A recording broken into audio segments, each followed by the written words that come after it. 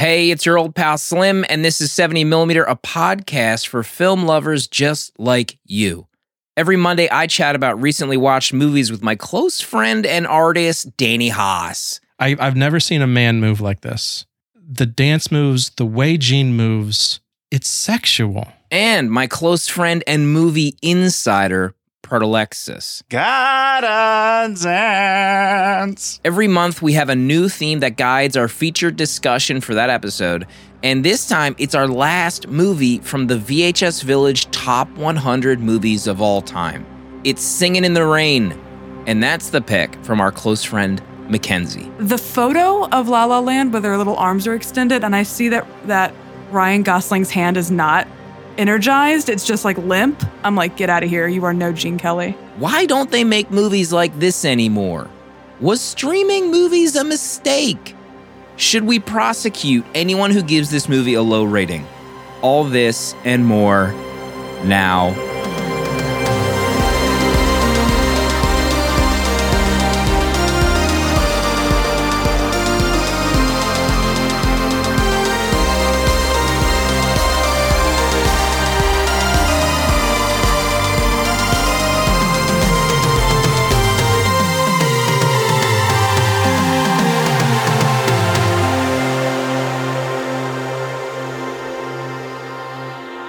Singin' in the Rain. I don't know if I'm going to say singing or singin'. Singing?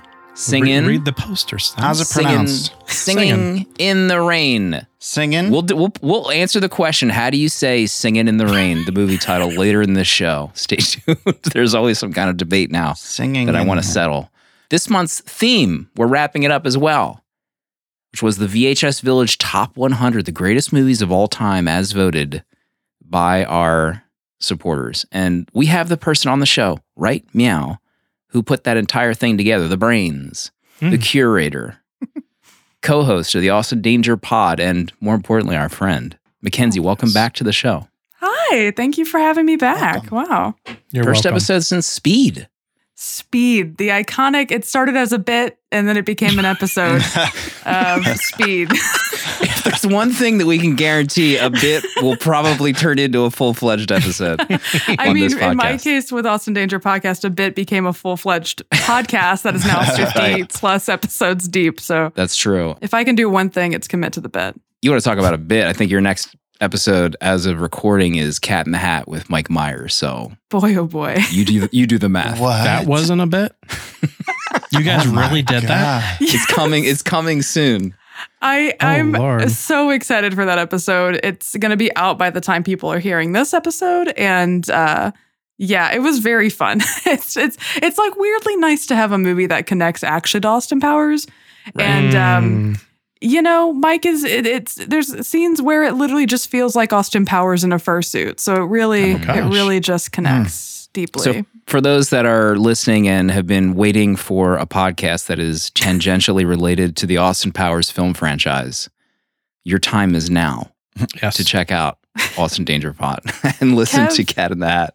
My co-host Kev, I forget, he called us like the like teen movie parody of Dune Pod, I think, or something along those lines, which I think is accurate. And I do think that stoner comedy version of Dune Pod. Thank you, Kev. That makes sense. Yeah. And I think Cat in the Hat's actually a good episode to jump in on because it'll be a very, very good one. Horrifying. I had a horrifying experience watching that movie. I'd rather not get into. Oh, gosh. So Trauma. usually when we have a guest on the show for the first time, we'll go through their 4 faves. So we had already done that in the past. So I just wanted to quick go through your 4 faves currently. Did they change? Bound is number 1. I don't think that's changed Nah. necessarily since we last spoke. It's locked. Casablanca, Oh, number 2.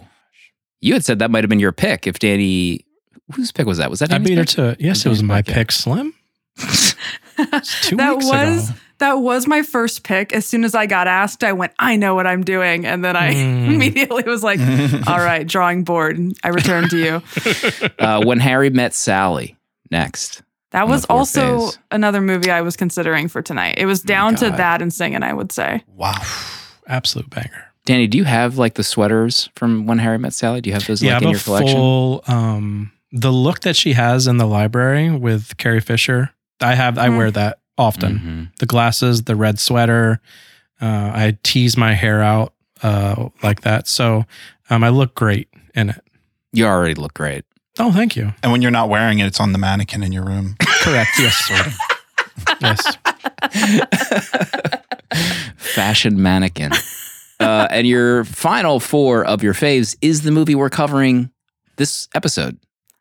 This is the one, Singing in the Rain. I added it there in honor. You know, I feel like every time I watch it, I just think, man, I love this movie so much. So I popped it in there for today. Good heavens. You love it. There's one cool thing I do want to mention too about the VHS Village Top 100. You know, it was voted on by our supporters. Aaron put together a new version based on a question that I had asked. You know, what would the list look like if we just go by villager ratings? Oh, gosh. Harakiri is the number 1 based on the average rating of the villagers. Look at that. I respect that. My God. Proto, any thoughts on that? I feel that feels right to me. Mhm. When I think of greatest movies of all time, that's up there. Top 3. I'm on record as saying I'd spend $150 for 4K of that movie. $150. Empire Strikes Back is number 2. Are you kidding me? That's real. 4.81 Whoa. average. Wait, what was that response for, Mackenzie? I just Is that how you always respond to I don't masterpieces? remember which Star Wars that is. What Mackenzie. happens in that one? What? I don't Luke know is much in about it. the Vader Star is Wars. in it. Yoda. Is that the hand? Is it the second or the third one? Of the one with the first hand. ones? It's the 5th one. Danny's about to Murder. karate kick the fashion mannequin in his room. I guess I would.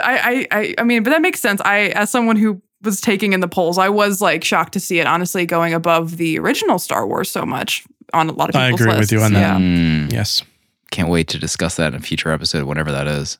Spider-Man Into the Spider-Verse is number 3. Mm. That Respect feels that. right. That feels real right, Proto. Yeah, we were all there. Lord of the Rings, The Fellowship of the Ring is next. We don't have to talk about that anymore. We already talked about that extensively. Singing in the Rain is next. Singing in the Rain is number 5. Top 5. So it rounds it out. Hell yeah.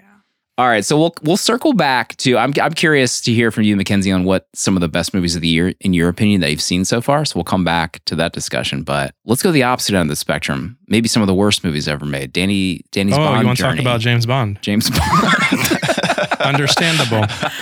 I had my letterbox up. 1 second. Clicking over. The World Is Not Enough is a terrible movie. And I was really bummed coming off of GoldenEye and Tomorrow Never Dies. But there's nothing I can say about this. I gave it 2 stars. I don't know why. The car, maybe. Pierce looks amazing, but he always does. That's about it. How many women does he kiss in this movie? All of them. Even But that- M? They get close enough. Dame Judi Dench? I don't remember that scene. How can you not? Deleted scene. My God. It's rough. It's a rough Bond. And then because of how bad it was, I went ahead and watched Die Another Day to get out of this Pierce era. Right. And it's just as ridiculously bad. And you know what's funny is what was the movie? Is it Batman and Robin with Arnold? Mm-hmm. And that's what I felt like it was. It was like the Batman and Robin version of James Bond. Wow. The ice palaces, and it just was it was too I could see that. and I felt sad. I felt gross afterwards. Like, this is how Pierce ended his run on James Bond. He started so strong. She couldn't stick the landing. So I'm happy to be out of it. I'm giving it a breather till I start the Craig journey, because I am starting with Casino, obviously, and it is my favorite of the Bonds. So I'm excited to begin the Craig journey. Porter, do you have any thoughts on the Pierce Brosnan era of James Bond? Not too many thoughts. It's been a minute, maybe 2 minutes since I've seen any of his movies. But yeah, there's been a little bit of conversation about where Bond is going next. Danny, do you have an opinion about where should Bond go now? Well, there was the conversation because of Amazon owning MGM or some nonsense like that they could lean into a TV series of Bond, and I don't think that's the way to go. I mean, Bond is a cinematic event. We go to the cinemas for the grandiose of James Bond. It doesn't belong on TV. It belongs in the cinema. That's where I Murder, stand. She Wrote. Right. This is James Bond we're talking about. Right. This is James Bond. So I don't want to, I mean, I'm going to watch it if it's a TV show. Let's be real. I'll still watch it. Of course. But it belongs in cinema. But didn't you have the idea of whose Don't idea yell at was? me. Maybe I'm sorry. I'll give it to you anyway. Don't put but words in my mouth. the idea of setting it in the 60s still, was that your Put it- idea? Get it out of modern time. Get us out of modern James Bond. Put us back when things need to be rotary dialed to dial into anything. Give us buttons and things. No more touchscreens. No more automatic steering. Let me just Get us back in the 60s. A period piece. Go ahead, Proto. What if they were going to do a TV series, but the person in charge was Ryan Johnson? No. I need you to rein it in, please. Not what if happening. I'm going to post a photo in chat? Okay, I'm Dream looking. casting. It's not Timo Chalamet. let's Wait, who are do you it. Everyone dream just calm casting? down. Bond? Your dream. This is you- Bond dream casting. Right now, I just posted the photo. I gotta click. Who is that? Irish bad boy Paul Mescal from After Sun. He's the hottest actor Yeah, going he's- right now. The number one boy right now in Hollywood. Generic white guy. Who? Number one cinema boy. He's Paul got the Mescal. jawline. I'll give you that. Mhm. Imagine him in a suit, 60s era clothing. You couldn't find him in a tux? He's probably done a red carpet, Slim. You couldn't share a tux There's image? plenty of photos on here. I choose what I link to. Looks like he just stepped out of his garage. What about the breaking news? Just real quick before we move on from Amazon TV, the breaking news, Proto, HBO's making more Lord of the Ring movies. They're going to be going back into the universe. They Yes. got the rights from Yes. someone. I don't know how they do these things, but they're going back in. The Broccoli's had the rights to this too. Movie lovers rejoice. Our time is now.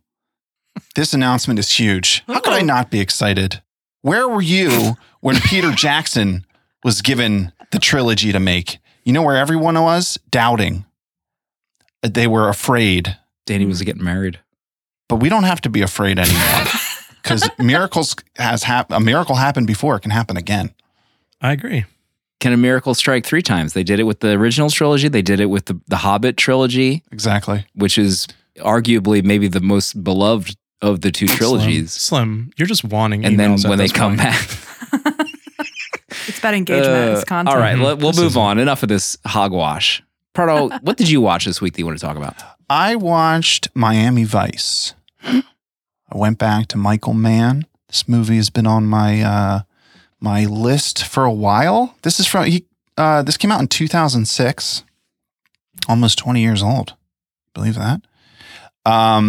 Interesting fact about this movie, it's one of the first movies that's primarily shot on digital.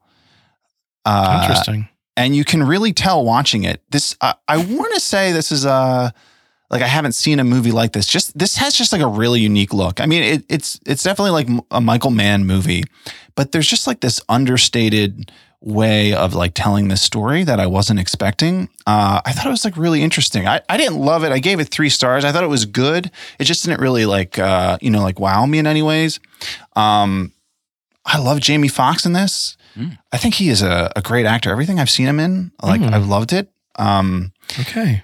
But it was interesting just reading a little bit about it. Like he was apparently like pretty tough on set. And I wonder if that's like why he hasn't been as many movies. Jamie Foxx was yeah, I tough feel on like- set? Fox? Oh, really? Yeah. This is but I hearsay. guess it's 20 is this years breaking ago. news? Could we get sued over this? This is hearsay. We may get sued, Allegedly. but I'm ready to go to Check. court. Is that? I will defend my honor. We can't afford a court appearance. Don't worry about We got it. all right? Age could maybe put something in the pot, the legal pot in tape deck. Maybe he can help us out. We got legal pot. My main memory of Miami Vice is I bought it on HD DVD. It was one of my earliest HD DVD purchases, and I think I watched 2 seconds of it and I went to go return it. I did not. I liked Collateral. I didn't like. I love Collateral, and that I feel like was also shot digitally, or maybe not entirely digitally, or faux digital. I can't remember, but it definitely has a different look. And then when I saw Miami Vice, I was like, ugh, I don't know if I like it in this world. And I never went back to it. Yeah, it has a really strange feel to it. Can I say something while we're talking about Michael Mann? Okay. My the one movie I'm looking forward to the most this year is Michael Mann's Ferrari with Adam Driver. I'm very excited about this movie. Yes. I think it's going to be amazing. Is this F1? This is F1. No, it's related? Ferrari. Oh. What is F? What's F1 doesn't stand for for? Ferrari 1. Is it Ferrari 1? No. Slim, I think Formula. those are different things. We'll get the intern to confirm that. When does this come out? What's the plot of it? Does he play 2023. He Mr. plays Ferrari? Enzo Ferrari Okay. in the 50s. Adam Driver drives a Ferrari. Thank you. This is a bit from On Cinema when Tim Heidecker thought that Adam Driver was the star of Fast and the Furious. It's crazy to see life imitate art in that way. This is written in the stars. So, Mackenzie, we're almost officially 3 months into the year. Oh God. You know, this is what the people have been, they want to get tips. They want to get movie recommendations from our guests, you know, to get an idea of what you like. So what jumps out at you this year that maybe is at the top of the list so far? Is there anything that's jumped so high up the list that you could recommend to anybody?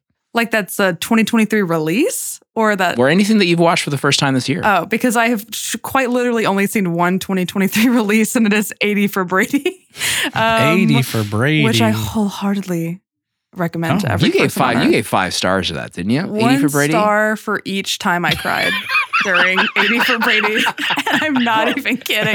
Literally, I was 15 minutes in, and if you know, you know, when we're getting the backstory of how the ladies met, I started crying, and I went, "This movie got me so hard." Yeah, so that is literally the only 2023 release I've seen. I'm seeing people post about Cocaine Bear. I am seeing that on Sunday, so I'll see 2 2023 releases. Will that top 80 for Brady, Cocaine Bear? I don't know. If the Cocaine Bear is as good as Lily Tomlin, maybe. But I don't know. About another movie I've seen that maybe isn't a new release that I really liked this year. Oh, jinkies. I watched Todd Haynes's I'm Not There recently. That feels like an underloved movie. I'll bring it up. Why not? I'm not there. It is Todd Haynes's, it's called a Bob Dylan biopic, but I don't even think it's really appropriate to call it a Bob Dylan biopic. And I want to say I really know nothing about Bob Dylan, nor do I listen to his music. I just was like, I like Todd Haynes. Why not? Because I love Carol. I love Safe. I like a lot of his films. And it was just this weird kaleidoscopic exploration of art and death through sort of the personas of Bob Dylan. And everyone is played by a different actor. There's a very iconic Cate Blanchett in full drag as Bob Dylan, basically. So yeah, I don't know. I think that's been my most like kind of weirded me out, but in the best way possible movie this year. Bob Dylan, right? Yeah, Bob looks Dylan? like this. Bob Dylan. But I think my favorite movie I've watched all year is After Sun, which is a pretty recent release. Yeah. Speaking of Mr. Paul Mescal. So yeah, watch After Sun if you have not seen The Light. And Fantastic. Oh. movie. yeah, those are some great Fantastic. movies I watched this year, and Eddie for Brady, I guess. That's a great top 3. I'll agree with that top 3 for sure. We love it. Boy, we should say hello to some new patrons. Eric, Hosway, Dare, Weston, Dainzer, and MD all joined this week at patreon.com/70mm. Got access to the VHS Village Discord, discounts on Danny's beautiful prints. By the way, I have seen, well, everyone listening as it's released has seen it, but the art for this week, Oh, man alive. thank you. Maybe the best ever? Is it the best? Pardo, people No. are saying. Are you getting the DMs? People saying it could be the best? I'm getting the DMs, and yeah, there's a lot of hype about this art. It could be number 1. Oh, It's pretty gorge. It's thank you. It's something. I got a sneak preview. That's rarely wow. allowed. I think Danny also like posted it and then deleted it, one of his quick delete tricks. Yes. Listen, sometimes you just gotta be in the Discord. That's right. The That's right why you got to moment. sign up for the Lightning Patreon. strikes. You get access to recent releases just for supporters. Columbo, Smallville pilot. I think we've settled on we have one more pilot to do, and then we might announce the next phase of the supporter episodes very soon. Very soon. We're also probably going to be announcing our next intern commentary episode very soon. Yep. Wowie zowie. Yep. There's a lot of things going on here. Lot to Lot talk of about. things. Maybe it's time to get to Singing in the Rain. 1952. This is episode 159 of 70mm, by the way. Oh gosh. Wow, Oh, congrats, guys. Thank you. Wow. Thank you. Thank We made you. it to the doing milestone it. of 159 Yeah. after all these years. I was dreaming of that 159, baby. Everyone always has it on the calendar. It's circled in the future. Pardo, what is this movie, Singing in the Rain? Don Lockwood is a star of silent films, but when the talkies arrive, he's got to reinvent his career. Lucky for him, he is in love with Kathy, a brilliant singer, and best friends with maestro Cosmo Brown. Together, the trifecta dives headfirst into shooting a musical to save their movie from certain box office catastrophe. Gotta dance for Singing in the Rain. Gotta dance. It's good. The grin on Proto's face when he delivered the last line of that synopsis. Incredible. So happy with himself. So this was Mackenzie's pick for this episode. When was the first time that you saw this movie? Did you hear about this movie growing up at all? Was it just in the background? How did it relate to you and movie watching? I definitely did not see this as a kid. I think I had heard the name of it because it just feels so iconic culturally. Like you kind of just know what the song Singing in the Rain is. And but I'd never seen it. I got into musicals in early high school after I saw Hairspray and fell in love with it. And definitely is the reason why I went to school for theater, because I got really into musical theater. But I was very anti-old musicals. I did one production of Oklahoma, and I was like, Rodgers and Hammerstein are dead to me. I never want to see a musical before 1992. I don't know. So I never sought it out because I just assumed it's an old musical. There's no way it's good. Which was definitely probably how a 15-year-old thinks. Mm-hmm. And my freshman year of college, I worked backstage on a production of Singing in the Rain. I was Lena Lamont's quick change person. And I also had to vacuum up all the rain at intermission when Excuse it me. just splashed all over the stage. It was the worst job ever. We'd have to shop vac it, the full 15-minute What? intermission, and we'd be vacuuming up all the rain and then dumping it outside. What? It was Isn't there hell. some kind of fancy new wave Drainage. way to show Like a rain in a bucket or play or some kind faux Probably. rain? Maybe it's lighting. Projecting. Yeah, it's projection rain Hollow or something. rain. Wouldn't that have been great for a college just to say, let's take the L and do a projection? No, instead they had to hook up a hose that was attached to a pipe above the stage, and rain would fall into the most shallow trough ever.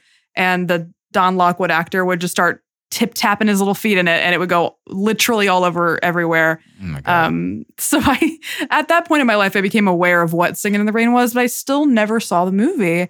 And then early last year, my fiance, Rachel, was like, why the hell have you not seen Singing in the Rain? Mhm. And we put it on, and it blew my mind. I could not believe how gorgeous it was, how fun it was, how it lived up and surpassed any expectation I might have had for it. And it kind of just immediately became a movie that I feel like I could just watch a million times and never get tired of. I actually recently watched it, so a couple months ago. So this is my third watch of Singing in the Rain. But Oh, wow. yeah, it just gets better every time. It's such a beautiful movie to just look at, and yeah, I love Singing in the Rain now. Proto, you revealed, I think, last week that this was going to be your first viewing, right? Yeah. I watched. My mom was into musicals of this era, and we would watch some of them, but mostly at Christmas. I guess the Christmas stuff, like Bing Crosby musicals. Yeah, and somehow I never saw this. I don't know. It seems strange now, but it just wasn't in the rotation. Maybe it's just because we didn't have the VHS, and that's the way it went. Yeah. But yeah, No first viewing Laserdisc. for me. No Laserdisc. Danny, I think famously you added this to your top 4 last year on your Yes. first viewing, right? On my first viewing last year, I put this directly into my top 4. But that's it. That's all I really knew about this film outside of Disney's Great Movie Ride, which we just talked about with Casablanca. There's a segment in the ride where I'm sure someone will correct me because they do. When you are looking at Casablanca, I believe the Sing in the Rain segment's on the other side of you, but they're close enough that there's the classic cinema section of. So that's all I knew of Singing in the Rain was him holding on to the light post, getting Right. all wet for the girl he loves. Would that it's worth so simple. Love when you get wet for the girl you love, you know? That's true love right there. That wasn't me this time. I'm not the one saying the innuendo. I almost felt like I had to sew my mouth shut, and I went, let it out, Kenzo, let it out. I remember, so I think the first time I watched this really as an adult was probably in prep for the Letterboxd show. So it was on someone's For Faves, so I sat and watched it, and then I think it was another pick for someone's For Faves, so I watched it again, and that's when so many picks. That's when I 5-banged it last year on Letterboxd. I gave it a hard 5. Oh my! And so we'll take it from there. But I do remember growing up and seeing this. You know, my dad was a big movie buff, so I think I saw this probably in the background, but also in like montages a lot. Mm-hmm. Yeah. You know, like the greatest movies of all time. You see him dancing around. I'm like, oh yeah, I've seen this. I've heard this song like a million times, like Singing in the Rain. Like you hear it so often, you see the scenes so many times, but really, I think probably for most of us, you don't really sit to watch it until later in life. So, Mackenzie, you're the guest. You'll start off our discussion. We'll try to, in this segment, we'll jot down 3 things for each host. We'll go round table to get through our list, and then we'll give our final rating. So, Mackenzie, what's the first thing that you want to talk about for Singing in the Rain? Oh, wow. I mean, I think the first thing that really hits me that is what blows my socks off every time I watch this is the production design and just the technicolor of the film. The colors are so vibrant, and maybe it's because so often mainstream films look like brown sludge nowadays. In certain, I mean, I love Rob Marshall, but every time I see a screenshot from The New Little Mermaid and you cannot perceive a single human being in the shot, it makes me sad. But yeah, like, gosh, I mean, I have a new-ish 4K TV, and just popping this movie on, especially in the Broadway melody sequence where there's all those different colors. It's like mind-blowing that a movie can look so delectable visually. It's just, I just miss it. I wish movies looked like this, but also it makes this feel special because I can really only get it here in this kind of era of the great Technicolor usage. I thought my budget TCL was going to explode during the finale of this movie. Maybe just like melt off the wall. And the last time I thought about this while we were watching an older movie was a supporter-only episode of West Side Story. Because I think, if I remember correctly, that was like one of our early 4K watches, like as a group. And that thing looks nuts. You know, the dance hall, remember the colors pop on those walls? I had memories of that experience. But so what about you, Proto?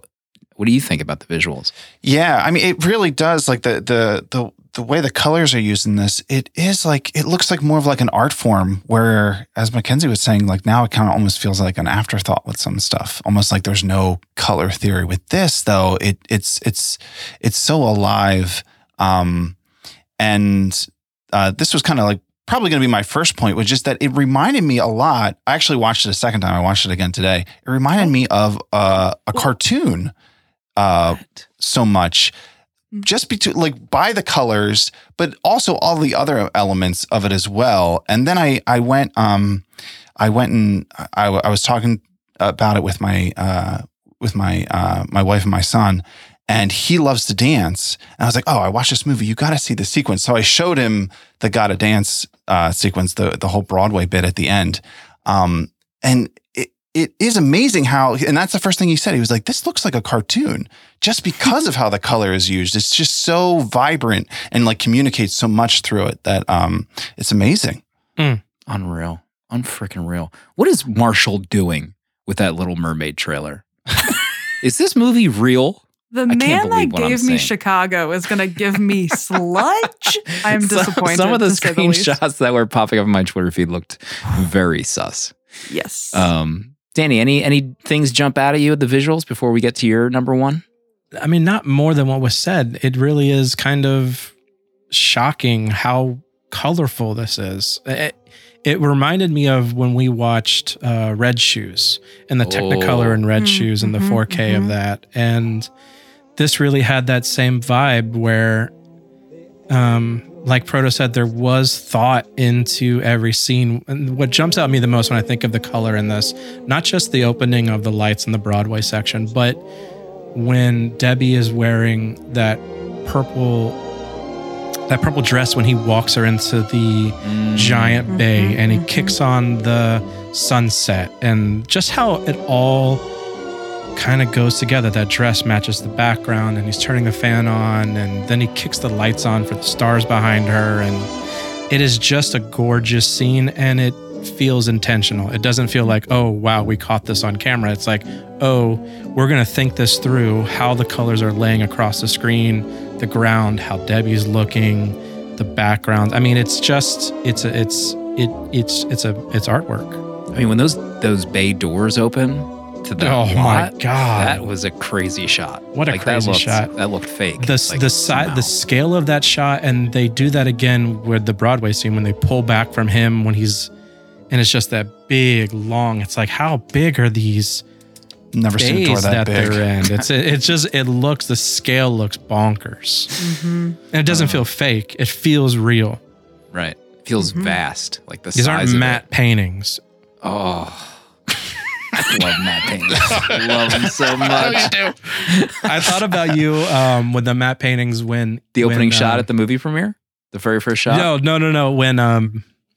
When after he's trying to find Debbie's character again, what's her name? Kathy? I keep Kathy. blanking on her name. And he's walking through all the different movies being shot. Yeah. And then the train scene where it's the rotating backdrop. I'm like, oh, look at that matte painting. It was great.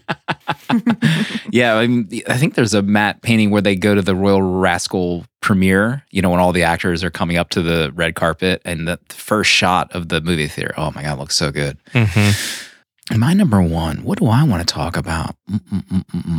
I mean, one of them was like essentially just reiterating what happened to these movies. I know what happened to them, but like, do you need that perfectionist director a la, James Cameron, to have movies that make you feel like you're getting the best of the best? Because Tell him. I did watch a making of, which was hosted by Debbie Reynolds, believe it or not. She did like a hosting.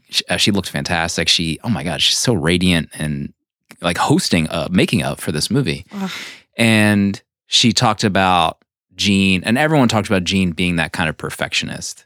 And you can kind of read between the lines, which some of the stuff has come out like later about how he was kind of really hard on Debbie Reynolds. She said it was like the hardest thing between filming that movie and childbirth were equally difficult. But it's so funny to see this older documentary where she's like, At the time, I wasn't a dancer at all. I was a gymnast. And I was very insecure and frightened that I wouldn't be able to keep up. But I kept right on practicing my steps. And the wonderful thing about Gene Kelly was that he made you feel you were capable of more than you had ever done. He would come in, watch my rehearsals, and say, work harder. And I wanted so much to prove to him that I could pull this off. So I worked harder. but like when you read between the lines, like he's just like the biggest a-hole on set, like making her, try to get better and better. But it's just so cool. But I think some of that comes back to like you either have to be that kind of like visionary to even make this stuff happen. Otherwise, it's just not going to happen. Like Spielberg, kind of tried to do it with West Side Story that had some amazing visuals. But like other directors, you're just not getting something that's going to knock your socks off. Like, I guess it's just, I don't guess, but I guess it is just so difficult to do. At this scale as well, I think, which Jim Cameron is, I think, great at doing those large scale projects. Mackenzie, what's next on your list that you wanted to discuss? Can I go? Oh, did you go? You didn't go yet? Nobody Lord go. have Oh my mercy. God, I'm so sorry. I thought that was one of your points. What point? Danny, please go. This Go is again. not the Go first again, time Danny. you've done this. Do not I don't- silence him. Oh my gosh. I wanted to talk about Gene Kelly. I said to Casey, I was like, if you told me that they CGI'd Gene Kelly's legs in this movie, I would believe you. I've never seen a man move like this with his legs, the tapping. Not only him, even Donald. There are moments where, Moses Supposes is an incredible moment in this film. Not just the song. When they get in sync together and are tapping and doing all the moves, I have to pick my jaw off the floor. I can't believe what I'm watching. I don't think I've ever seen I mean, I haven't seen anything else by Gene Kelly in this, and definitely not anything Donald has been in. But the dance moves, the way Gene moves, it's sexual. Yes. I can't. It's incredible to watch this man. His ass cheeks alone in those slacks. Like, this is an R-rated movie if this comes out today, probably. Oh, easily. And 4K? Yeah, 4K ass. Made of marble. Chiseled. God. Yeah, the dance scenes are nuts. I remember being blown away by that scene. And most of these shots are long takes. Like, it's not Yeah. quick Long. cuts, super long takes. And I watched a second documentary. Oh, talk to us. The Apple TV edition had like extras, which was a more modern making of. It was kind of like a talking head.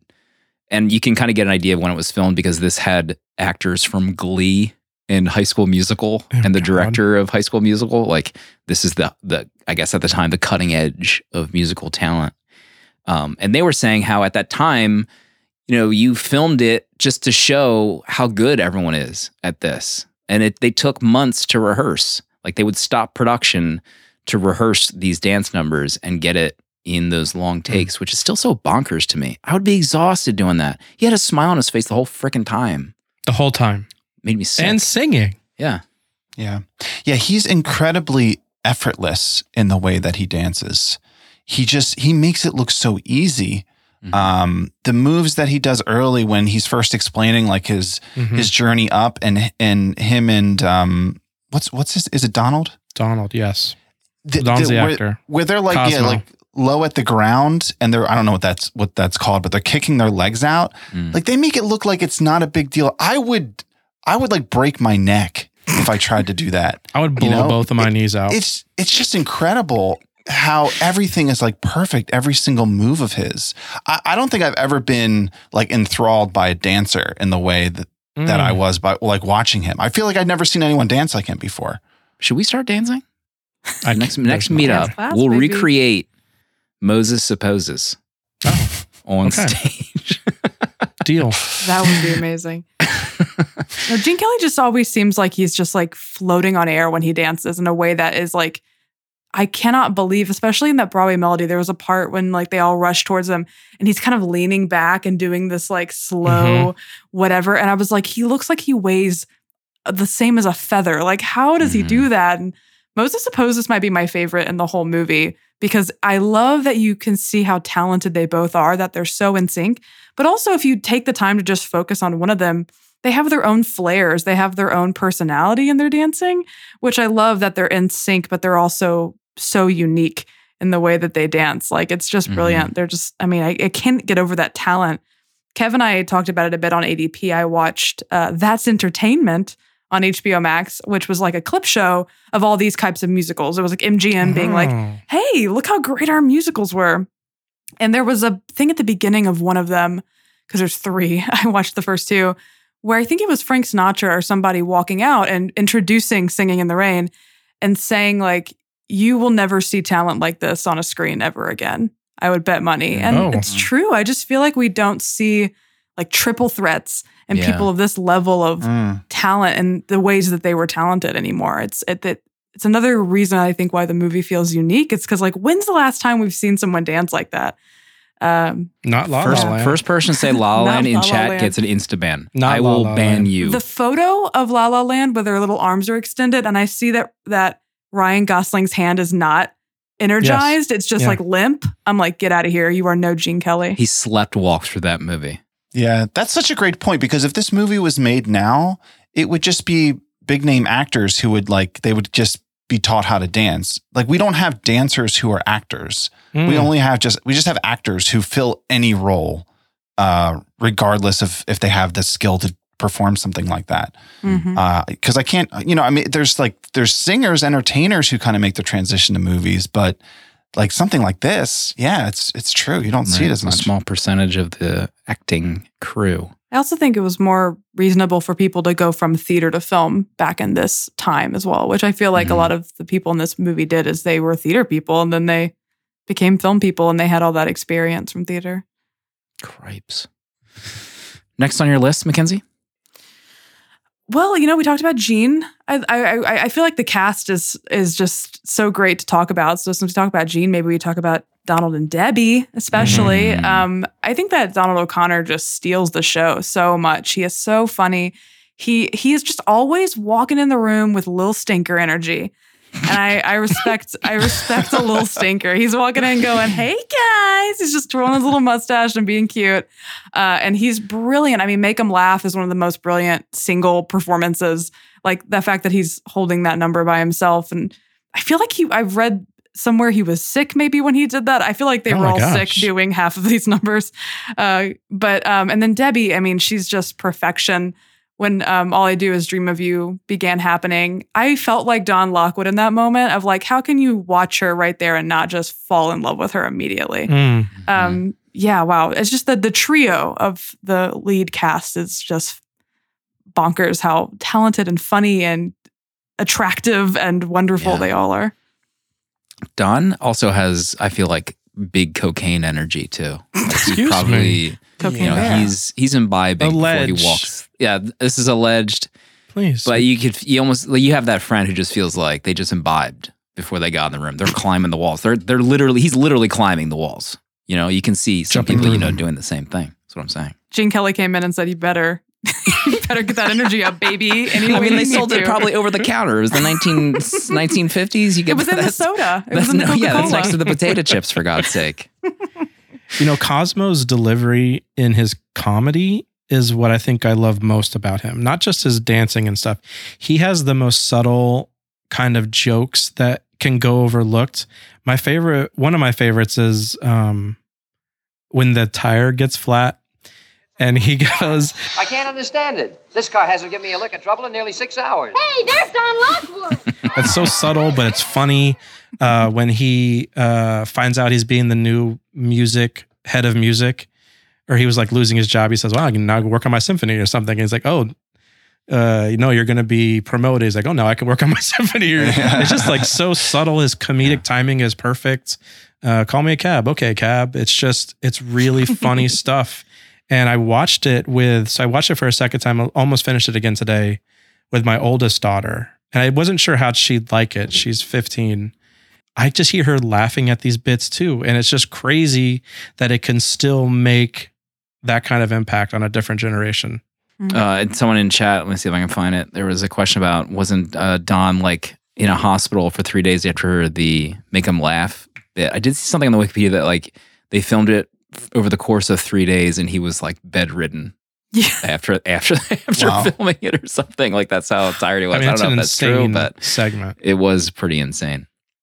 When There's he's the Screen Actors Guild moving his face around too. God. He did speak about that in one of the documentaries. He was talking about how it was building to such a large crescendo that I thought I'd have to kill myself at the end to top everything that I was doing. Oh my God. Donnie. I thought about, so yeah, he's very much the character of real life.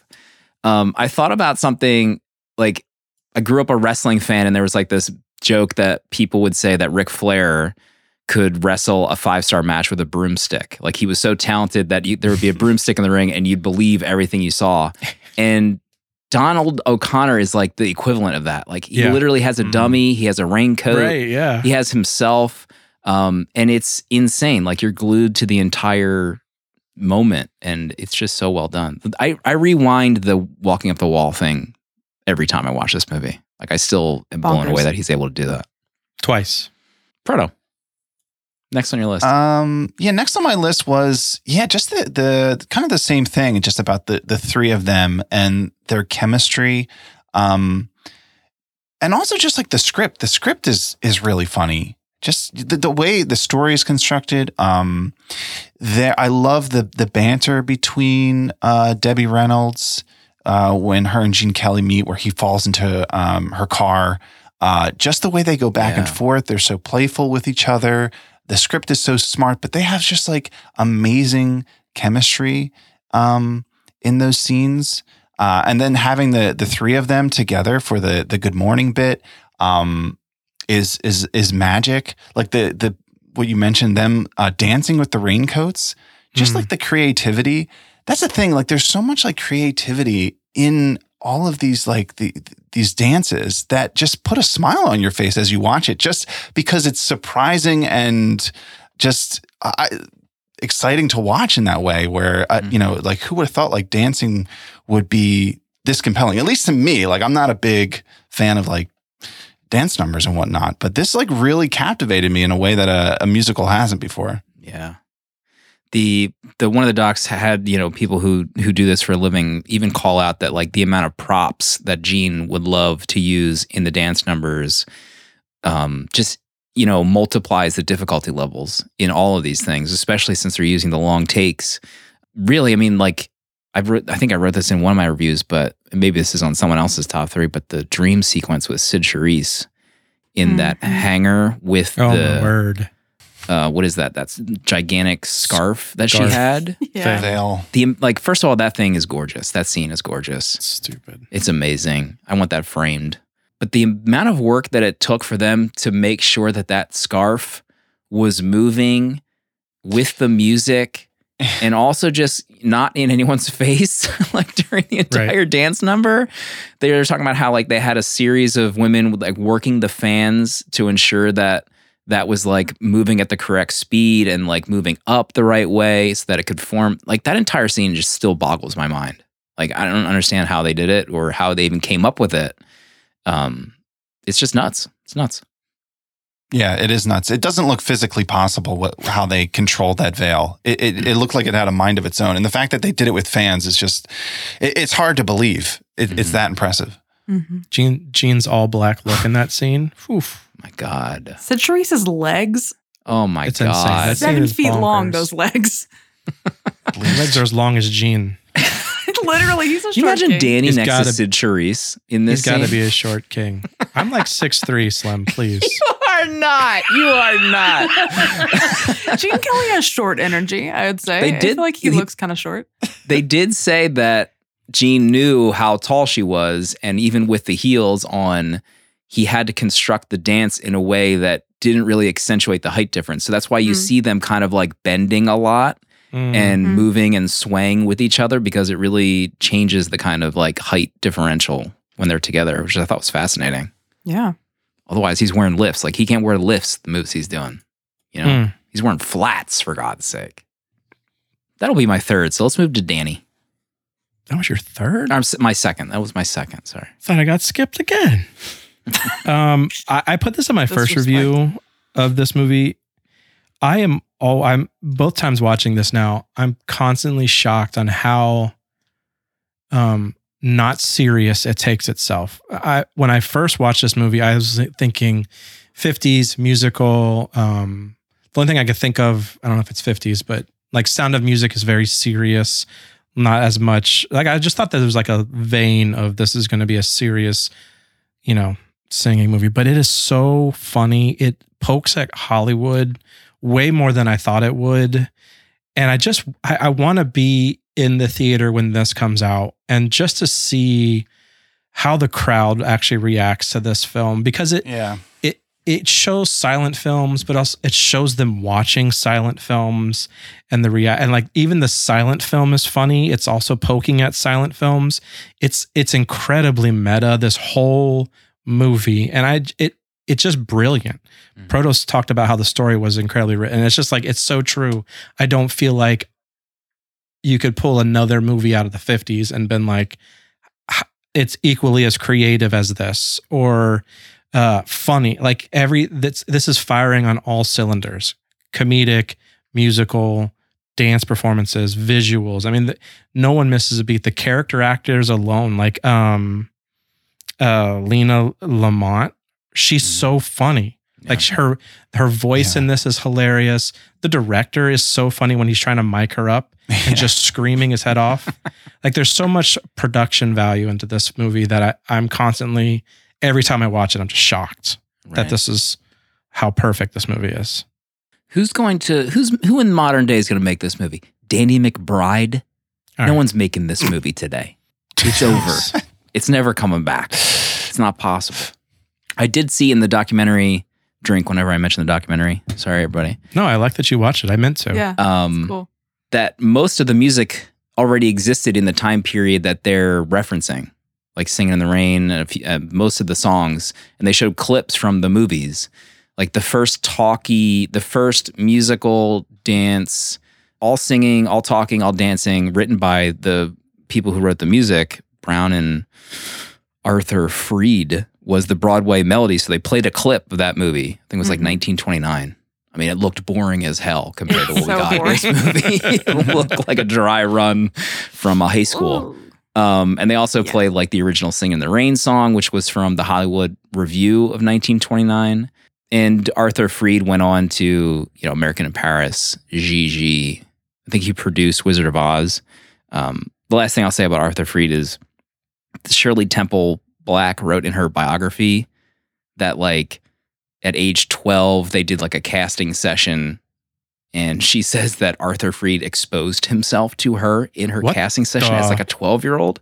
What? So just like, I don't know. I feel like I had to bring that up because I didn't want anyone to bring up that like we didn't mention this about Arthur Freed, but so just throwing it out there.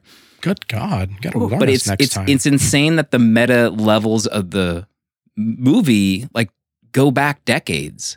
Like it was meta even then. And it's even more meta now watching it in 2023, which is bonkers. Yeah, they showed a lot of those clips in That's Entertainment as well. And I felt like such a doofus because I didn't realize that all these songs were already written and already popular. Yeah. And I watched the Broadway Melody and it is so boring. And all they do is just sing that one song over and over again. And it doesn't get any better. So yeah, I wouldn't. It did win the Academy Award. So I was trying to be a completionist. The Singing in the Rain clips are also pretty bad. And they're like, this amazing number of the Singing in the Rain from 1929. I'm like, I'm falling asleep watching. There's like 60 people on stage wearing raincoats singing this song in the rain. I'm like, oh my God, this is terrible. Mackenzie, we're back to you for your number 3. Gosh, I feel like we've said everything because so much of this movie is just like, it looks gorgeous, it sounds gorgeous, the acting's perfect. I feel like we've said truly everything, and I agree with everything that's been said. Yeah, these are the best versions of the songs for me. I mean, like they're all bangers. But I think that maybe the last thing I want to bring up is something that blows my mind every time I think about it. Speaking of the Academy, is that this was just like completely ignored by the Oscars, except for 2 nominations. That was like best scoring of a movie, which it lost somehow. This musical lost that. And Jean Hagen, who played Lena Lamont, was the one other nomination. Really? And I find that so interesting. I mean, shout out to her. She's fabulous. But I find it so wild that like, I feel like this movie is like so iconic. It has stood the test of time. There are people on podcasts in 2023 watching it for the very first time, and kids this week watching it for the first time. And it's just, I feel like it is probably more than any other movie that year stood the test of time. And so it's very wild that it was so ignored, when I just feel like it is like the classic of all musical classics. There were some theories that the year before, I think An American in Paris had done so well at the Oscars that they was were that like, Jane too? Yeah. That they were kind of giving the musical a break for a year, but I don't know how true that is. A crime. It is a crime, and we will work to prosecute those involved this year. I'm moving. With our legal team. If they're still alive. We'll prosecute their estates if we have to. We'll take them down. I'll come after your grandchildren. I don't give a shit. Proto, final point? Yeah, we've covered so much. I just got to say that the whole Broadway sequence, Gotta Dance, is just, that's it for me. I love that whole sequence. I thought it was mesmerizing when Gene pulls out the ballet moves as he goes into the dance with the woman in the green dress.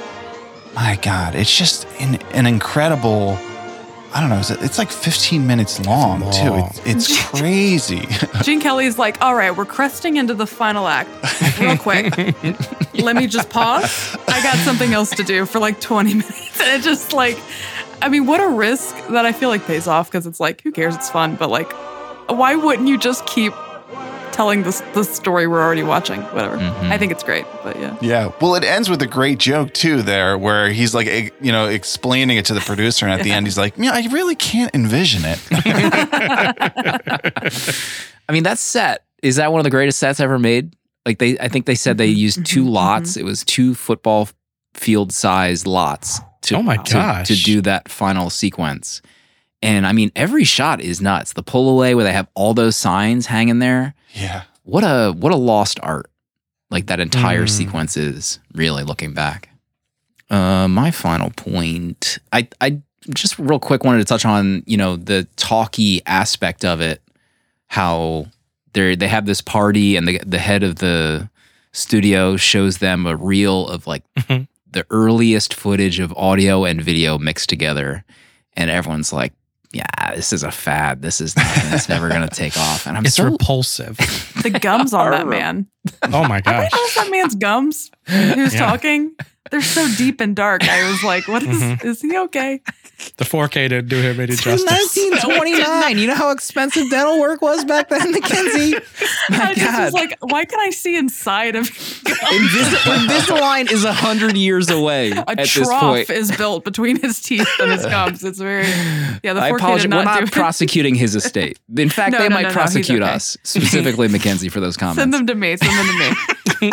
But yeah, I love just looking back to see how seismic shifting that was.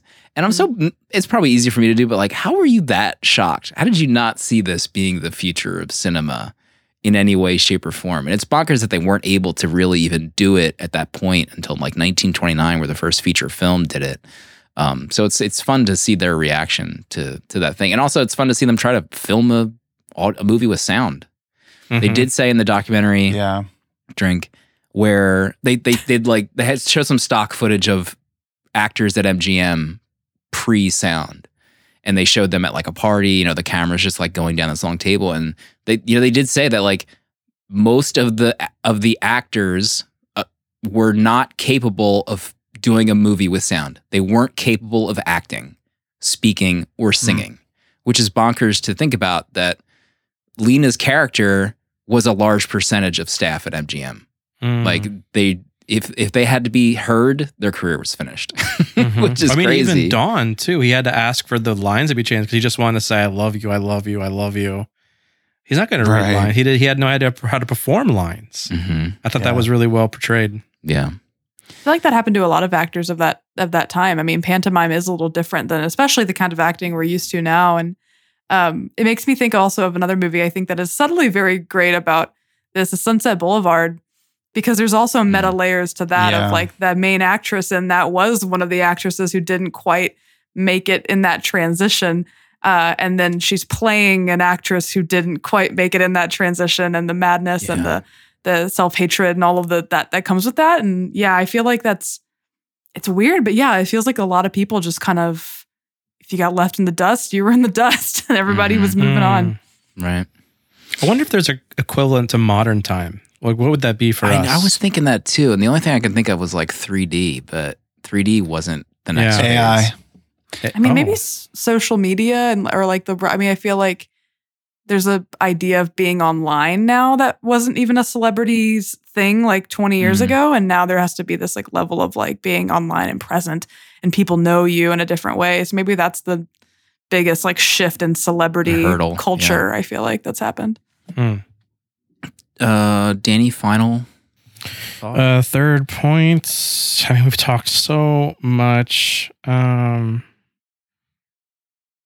I don't know. Kathy, Debbie Reynolds is amazing. She's so adorable. My favorite bit, not my favorite bit of hers, but when she drops him off and he closes his coat in the door, and her laugh at him is incredible. What a laugh. And he looks directly at the camera, bemused as he walks away too. He breaks the fourth wall a lot, which I found very interesting in this too. Yeah, that's honestly about it. Really. Let's get the rating and final thoughts. Sure, right final now from thoughts. Danny. I can't fault anything in this movie. I mean, I watched it once and it goes instantly up into my top 4. I think this is easily one of the greatest movies of all time. And for a movie from the 50s to be able to just still blow my mind now, blow my daughter's mind. I don't know if it blew her mind, but she was laughing and enjoying it with me. It's crazy. It's absolutely crazy. It's easily a 5-star movie. I can't imagine giving it any less. I can't imagine anyone else giving it any less. So if you have, there's time to change it before I see your letterboxd. I mean, the question is, should we prosecute these people? Yeah, we'll have to think about that as well. We're building a Litigation. line of the people that we're prosecuting. Yeah. Who will pro bono litigate for us against people who rated it sub 5 stars? Will Proto be included in the litigation? We haven't heard his rating yet. Stay tuned. Oh my. Mackenzie, final thoughts, honorable mentions, rating? Oh, I mean, I just give Kathy that last shot of her with the tears in her eyes. Oh, yeah. Sends me to the moon. This is like the easiest 5-star ever. It's just such a perfect movie. I think it might be the beacon of movie musicals. Someone I believe in chat earlier said every other movie musical is chasing this movie. And I think some part of that may be true. It really is just, I don't know. It's it's the reason why I liked 80 for Brady. It's a movie that is there to make people smile. It's a movie that's there to bring joy and to bring light. And I think that a movie like this especially feels great when so much feels so dark. And so, this easiest 5-star ever. Great movie. Yeah. I picked it because I knew that it would be a really happy, love-filled evening. And thanks for doing this movie. Oh, God. Can we get that on a t-shirt, that entire speech? Thanks for doing this Printed. movie. From clavicle Incredible. to belly button. I need that whole thing. The back can be an ad for Invisalign for that 80 one for Brady actor. is as good as Singing in the Rain. Both 5-star movies to old Wilkes over here. Old McKenzo. Frodo. Oh, he's taking a drink. He's getting ready. He's got something cooked up here. Final thoughts. You said this in your review, Slim, but when Don Lockwood is doing the stunt double stuff, and I wrote down, someone tell Tim Cruise Don Lockwood did it first at that jump.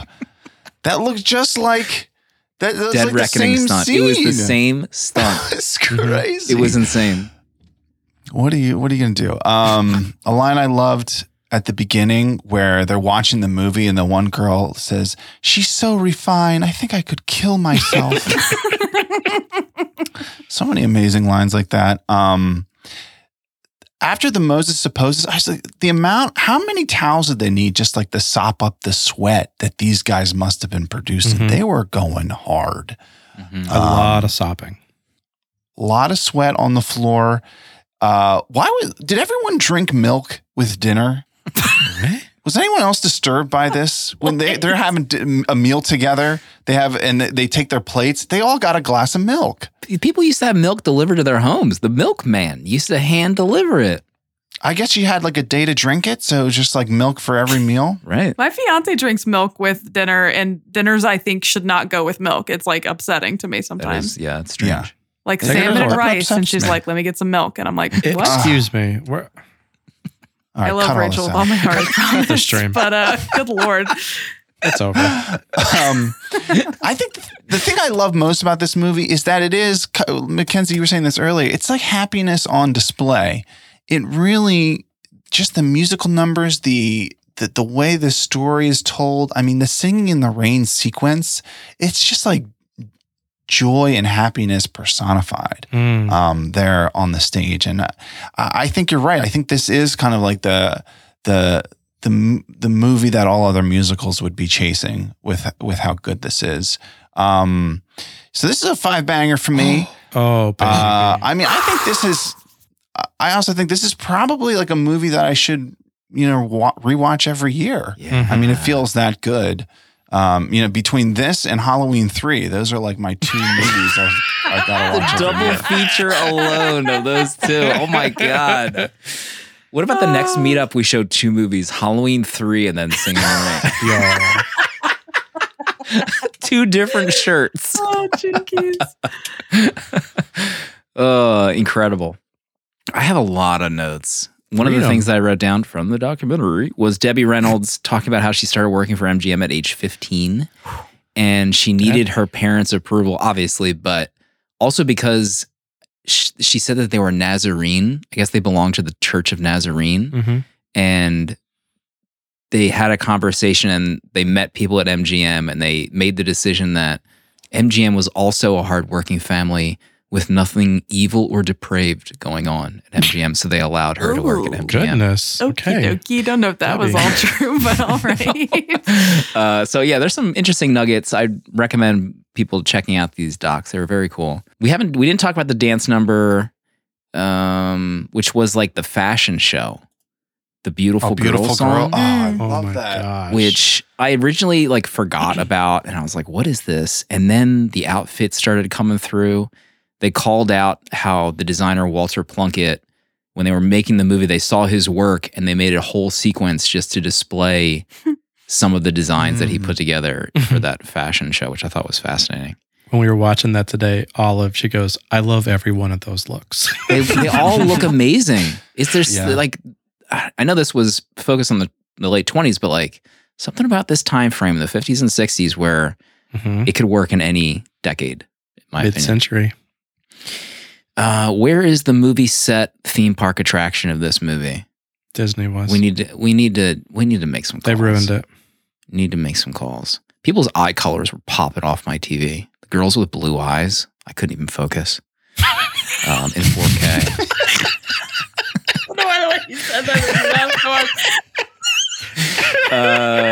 The director of Monumental Pictures is wearing Rocketeer pants. Did you notice that? Oh, I wrote down His golf fit. yeah, those flares when I think you just call like pilot pants. I don't know what the hell they are. when they do the Jumpers. they show the first silent film that they're in, and he has the sword fighting scene. It really reminded me of the Laughing Bandit segment of the Rocketeer Yeah. with Dalton. Mm-hmm. The Royal Rascal swashbuckling scene, maybe the greatest swashbuckling scene in history. Mhm. The scene was so cool. The theater that they're seeing that movie in, I wrote, was streaming movies a mistake?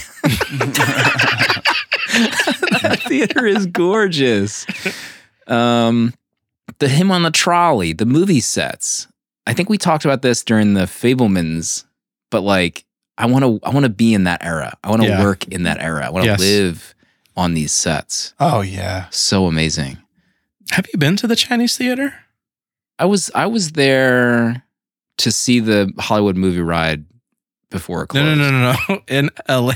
Oh, you In mean Hollywood. the actual? The actual. No, I am going on a work trip to LA next week, and I'm hoping that we can do some cool things at Universal, but we'll see. I mean, it's a sketchy area, but the inside, the renovation they did to that theater, it's gorgeous inside. It's an incredible theater.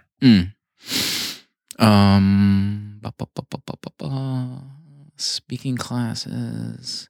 Oh yeah, when they first do their first talkie, I love that they just left all the bad audio in and still screened the movie. Like who's Oh, that was editing so the movie funny. together and saying, "Yeah, let's just show it to everybody." So bad. Is Singing in the Rain the most famous song of all time? That was just one of my notes. Ask the question. It's a good question. The Broadway melody set is maybe the best of all time. That pullback shot is nuts. Reminds me of West Side Story. You know, speaking of West Side Story, I forgot to mention Rita Moreno. Very tiny role in this. Oh yeah, Did y'all notice her? Where was she at? She's I saw her in the Zelda. credits.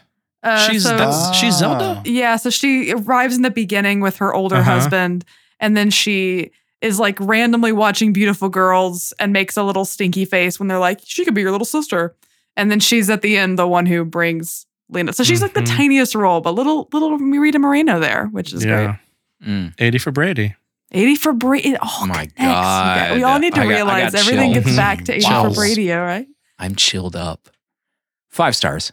It's obviously a 5-star movie. Easy. It's amazing.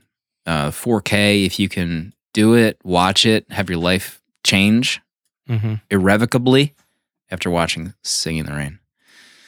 So glad to do on the show. Thank you, Mackenzie. Thank you for having me. This is great. Mm-hmm. Don't go anywhere. Don't leave yet. Don't leave the studio. We still have. I was already we still have- unplugging. Oh, geez. Okay. Gosh. We Guess still I'll stay. have a letter to get to. We have to have Proto reveal his pick for next week. And the theme. Our theme for next week. Wow. month. It's big. Huge. You can drop us an audio memo or a letter at 70mmpod.com. We got links to everything. This comes from Brian. Subject line, new sub, just trying to support my guys. Oh, Oh, thank you. Hello, 70mm Brian. Saint Angle on Discord. Or is that Saint Angel misspelled? I'm not sure. Here to show my love and support. I enjoyed this pod enough to sub to the Patreon for the year and got a letterbox sub as well to support you guys. Was very happy to hear the Kill Bill pod live last week. Been listening since good time. Oh my gosh. Hell Oh, yeah. wow. Whoa. Is that episode 3? That was a long time ago. I would love it if you guys took a shot at Minari, Parasite, Bottle Rocket, or Knives Out episode. My dream ep, are you sitting down, Oh no. Oh. would be a Last Samurai or Mission Impossible Fallout right before Dead Reckoning Part 1 comes out. Anyways, love you guys. That comes from Brian Sinangle in chat. What a letter. We haven't mentioned it, but we did drop Kill Bill Volume 2 to supporters right after Volume 1 last week. That was a lot of fun. Big drop. The Last Samurai. What if? What a picture. Can you imagine? What if? White Is our Savior month. community ready for a Last Samurai? I don't know. I don't know if Ugh, it is. I need to pick up my Tom journey again. Disclaimer: I do a podcast. It's on break called Interview with the Podcast Vampire Is with that what you call that? my On best break. friends Jonesy Loves Beer, who hosts Twin Vipers, and Dale_A, who hosts Bat and Spider. And we have a rule that I'm not allowed to cover any Tom movie unless we already cover it on Interview with the Podcast Vampire. But Last Samurai, that feels like a hot potato. It's you know? a hot It's a hot potato to cover. I'm not with, willing to catch it. with our community at large. But we do have some plans for Dead Reckoning time frame. We'll see. Mm-hmm. We'll see. Minari would be fun. Bottle Rocket, Parasite. Number 1 on the VHS Village top 100 of all time. Mm-hmm. Vote-wise. All right, we got to talk about this theme next month. It's big. Pert, am I announcing it or am I? Or are you? Is it me or is it Do you want me to announce it? The theme? Sure. Yeah. Go ahead. All right. Take the stage. All right, let me. I feel let me hop like I up on shouldn't the be stage. here. I'm like, this feels private. I know. Like I'm just like, ooh, I'm here for this. Oh my god! All right, so this is going to be the third time we've done this theme, but there's going to be a twist. The first time we did it was in May of 2021. Then we did Volume 2 in April of 2022, and then now in March we're doing Leading Ladies Month Volume 3. Mm-hmm. There's going to be a twist. It's Leading 80s Month, so it's going to be What, only 80s? 80s movies. 80s Mhm. ladies. 80s Wow. ladies. Hashtag Ladies. 80s ladies. So we're only going to be doing movies from that decade. We're very excited. And I mean, how best to get excited with Leading Ladies than Proto's pick? Thank you. Yeah, we were, I think we were talking to DMs like 70s month was so much fun. What if we do 80s month? And they were like, oh, but we need to do Leading Ladies too. And then Dale was like, what about Leading 80s? Yeah. And there it was. It's just an L in front of Producer. 80s for everyone who want to try to visualize the bit. Ladies. It makes sense when you see it written down. Yeah, so my pick, this came to me quick. You know, I almost picked this movie in a previous Leading Ladies theme. It might have been the first one that we did. I picked Orlando the first year. Oh my God. But I think this was my runner-up. Oh my gosh. So we will be doing a movie from 1980, and there isn't just one leading lady. We've got 3. Oh my gosh. We're doing 9 to 5. Oh my gosh. What? Excuse me. Jane also connects Fonda. to 80 for Brady. No. Oh my word. No. Yes. Dolly. Is this real? An all This is a timer. real movie. Look at this cast. Jane Fonda, Lily Tomlin, Dolly Parton. Streaming on HBO Max. Getting even is a full-time job. We're going to end men next week. We answer the question. Settle the debate. Settle the debate. Do men suck? What? Once and for all. Let me read the synopsis. Frank Hart is a pig. He takes advantage in the grossest manner of the women who work with him. When his 3 assistants manage to trap him in his own house, they assume control of his department and productivity leaps. But just how long can they keep Hart tied up? Oh gosh. Dabney Coleman, I presume, is the man himself. Have any of you seen this movie? No. No. Mm-mm. No. Whoa! I am No. delighted for all of you to experience this because it's going to go to weird places you're not expecting it to go. Oh, Backdrop okay. is amazing. in Okay. this movie. It's a great movie. I've seen the musical version of it. I grew up watching this movie. My grandmother loved this movie because it's a, great girl power movie from that time. Mhm. So, wow, What a great pick. pick. Streaming on HBO Max. You all will Huge. fall in love with Dolly if you're not already. I'm looking back at the first leading ladies. Let's see. if I What can did we find do? it. Orlando, A Woman Under the Influence, Oh. House, Oh. and Whoa. Contact. Oh. And I think there was a vote involved where we did Aliens, right? Didn't Oh, yeah. Sigourney win the Sigourney Village vote? beat Kate, I think. Right. And then let me find volume 2, if I may. Please. Tabulating. Danny kicked it off with the piano. Oh. Mm-hmm, My. mhm. Annihilation. Nutty. Oh, that was bless. that month. God bless. Moonstruck. All-time And then fave. we wrapped with Dirty Dancing with Bex. Yo, that was I a guess. banger month. That's a great Both month. leading ladies months have Yeah. been bangers. Holy I cow. thought Thelma and Louise was in Leading Ladies. Is that wrong? When Maybe. did we do I don't know. Thelma? I thought that was Leading Um, Ladies, but that I'm was- not sure. Wasn't that before Great like we art did? for that. Control Need to buy James that. Cameron. F. That was episode 110. Oh, you know what? We did a weird thing where we started it because then the Godfather 50th anniversary was the week after. So we did Oh, Thelma and Louise and then we slotted the that was our Godfather joint in. pick. Yeah, you were right. You're right. How That do was I know right this after the show bat- better? I don't. We did I don't Thelma even and Louise work after here. I think it's Batman. probably safe to say most people know the show better than either three of us. I don't even work here. The Road to the Batman was right before Thelma and Louise. Oh my my God. gosh. Visualize it. What a time. Believe it. All right. Well, Mackenzie, thank you so much for coming on. If you want to direct people to find more of what they heard, is Austin Danger Pod the best place to find it? Yeah, Austin Danger Pod. We're on all of our socials with that. It's a very silly podcast. It's just kind of random movies that fit into the oeuvre of 90s, early 2000s studio comedies. And we have a really good time over there. And yeah, we're going to have some more guests on soon. We have a lot of really great plans for this year. So yeah, find us over there. And I may have another project coming up that I cannot Oh, share gosh, anything about. busy. But there might be another place you can hear me talking about movies very soon. Empire Strikes Back podcast. Yes. How did you know? Empire Strikes I was Back playing every a week little for a dumb year. earlier.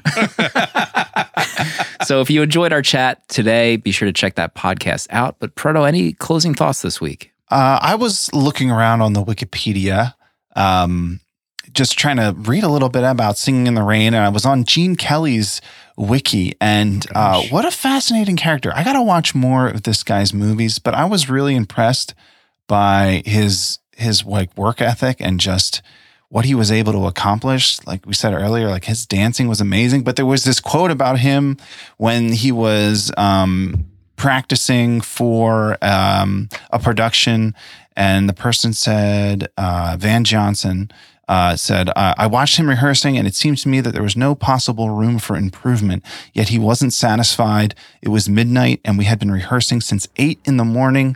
I was making my way sleepily down the long flight of stairs when I heard staccato steps coming from the stage. I could see just a single lamp burning. Under it, a figure was dancing. It was Gene. I thought, Goodness. man, that's like an amazing story of like a guy who like went for it hard, and paid off. It's how I think about Proto prepping for this podcast. Mhm, That lone same. light, and I see Proto's shadow Mm-hmm. doing the work, prepping. The things we have Put it planned. in a little soft shoe under a lamp. Vegan soft shoe. We'll see everybody next week for 9 to 5.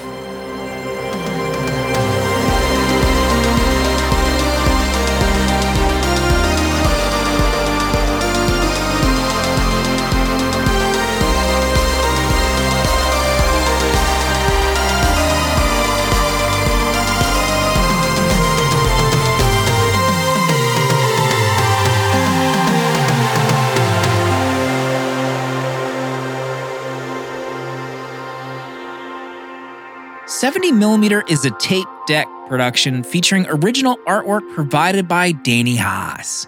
Spiritual guidance and V'ger, the robot who loves movies, provided by Pertalexis. Producer at large, Dale_A. Transcripts provided by Sophie Shin and music composed by Cinematric. Prints and other merch are available on 70mmpod.com. This episode was mixed, edited, and produced by me, Slim.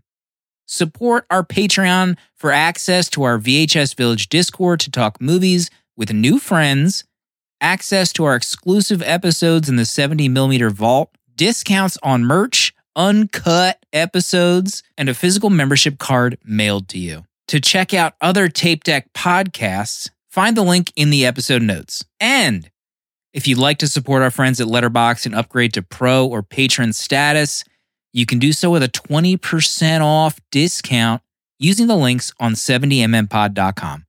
Goodbye. This is a Tape Deck podcast.